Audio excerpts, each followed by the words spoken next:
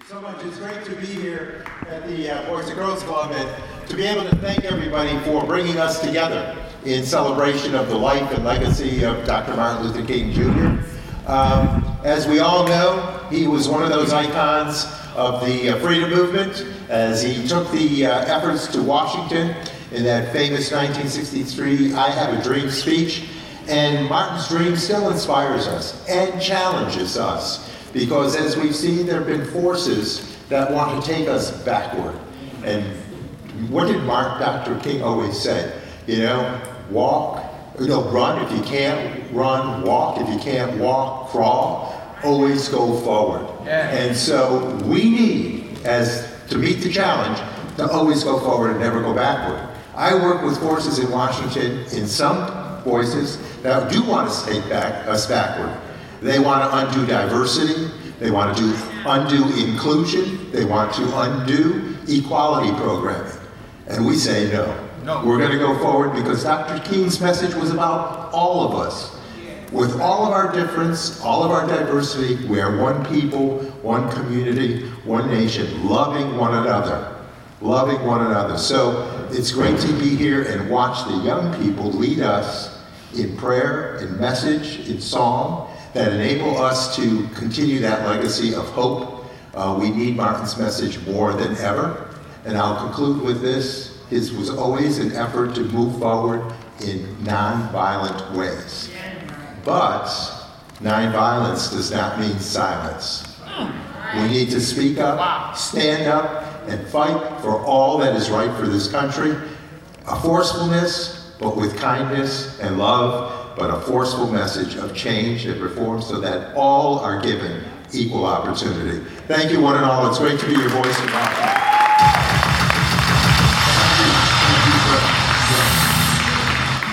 Non-violence doesn't mean silence.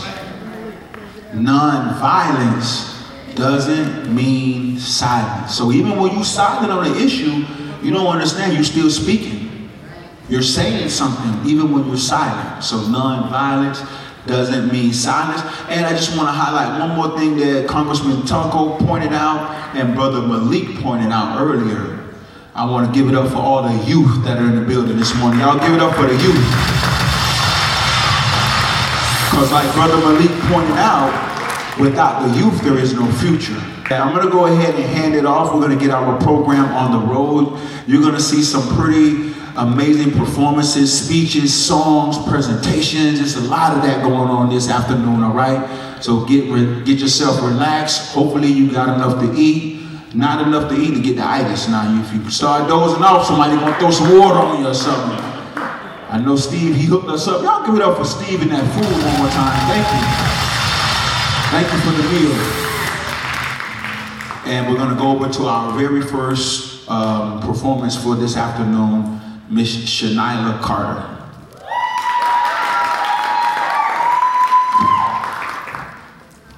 Hi, I'm Shanila Carter, and I will be giving a speech about Dr. Martin Luther King.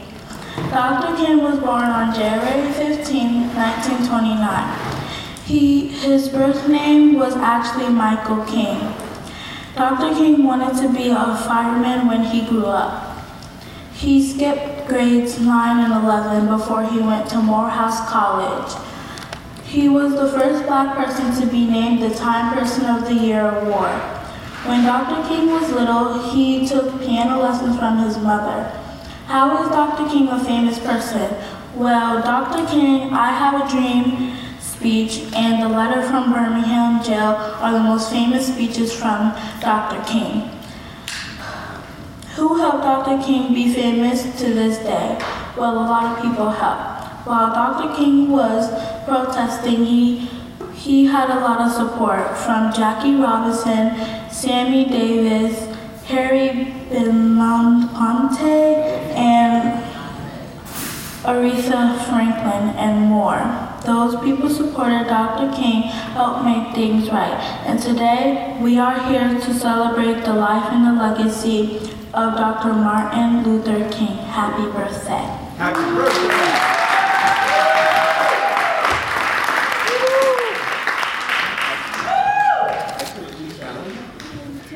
Excellent, excellent. And it was pointed out this Friday at our NAACP Youth Council meeting. Plug. NAAC Youth Council. We meet here at the Boys and Girls Club every second and third Friday of the month.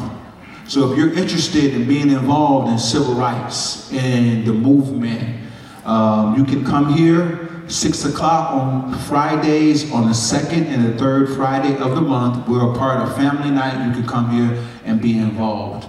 But it was pointed out at our meeting on Friday that we celebrate Dr. King's birthday, but this occasion, it actually fell on his actual birthday because today is the 15th. So that's an amazing fact. We just, thank God for that. I'm going to go ahead and get ready for our next presentation, and I'm going to call up Miss Shania Jackson, who is one half of our NAACP Youth Council. Thank you. Good afternoon. Oh, that was so weak. Good afternoon. My name is Shania Jackson, woman of many hats. First and foremost, I am a third-generation Troy native, daughter of Eddie Jackson and Doris Jackson, and granddaughter of Susie Holmes, in case you know any of them, my family. I am a member of United Ordained Church of God in Christ, and for NAACP, I am Youth Secretary, Education Chair, and Co-Youth Council Advisor. I currently teach at Troy Prep, Troy Prep Elementary School. We take a lot of time, and myself included, talking. We don't take a lot of time to listen. So as I share some things I've written, and some things other people have written, I want you to take some time to truly listen. Not just hear for friends who are staring at your phone, that means not looking at your phone either, but actually take some time to listen and see, are you learning? I have learned over the years, as an educator, as an activist, as a community member, as a person, I have learned that this world is loud and messy and dangerous and godless and depressing and scary. But the one thing that all humans use to calm the winds, to hush the waves, to cause the tornadoes to cease is stories. Stories have power, Dr. Halo Duke said, state president of NAACP New York State Conference. Stories are your weapon. Use them wisely. Use them well. Leon Russell said, chairman of the National NAACP Board of Directors. A story can move mountains. Let's help people tell theirs. Ms. Renee Powell said, president of NAACP Troy Branch. None of these were exact quotes verbatim, but they're blessings left with me. They're lessons from their lessons and their stories. When a child can't fall asleep at night, their mind tossing and turning from the turmoil their brain is creating, what do? We sit them down, hold them tight, and tell them a story. A story of power and might that shows that they are strong, loved, and protected. When we come home from a long day at work, overstimulated and exhausted, what do? We turn on the TV, find Netflix or Hulu or Crunchyroll or even the news, and we listen to a story. Watch the journey of others, whether fictional or factual, praying to either escape from our journey for a moment or find the strength to continue through. When we have holy fellowship, gathering in our Sunday's best, holding the world's weight on our shoulders, knowing it wasn't ours to hold anyway, but still keeping it just to throw on the altar at Jesus' feet, what do? We sit in our pews, holy weapons in hand, and prepare to hear stories. Ready to provide a symphony of hallelujahs and amens over the story God felt most pertinent to touch your ears and heart that morning.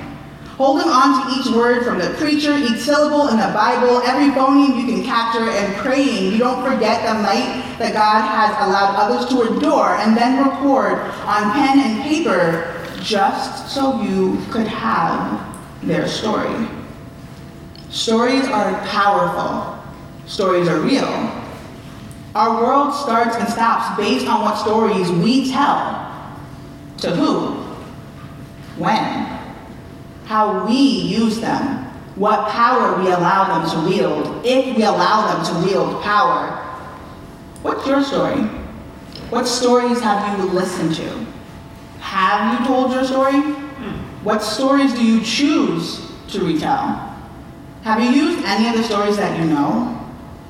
How long will it be until you realize that the story you tell, the story you hear, the story you use, just may be the story that changes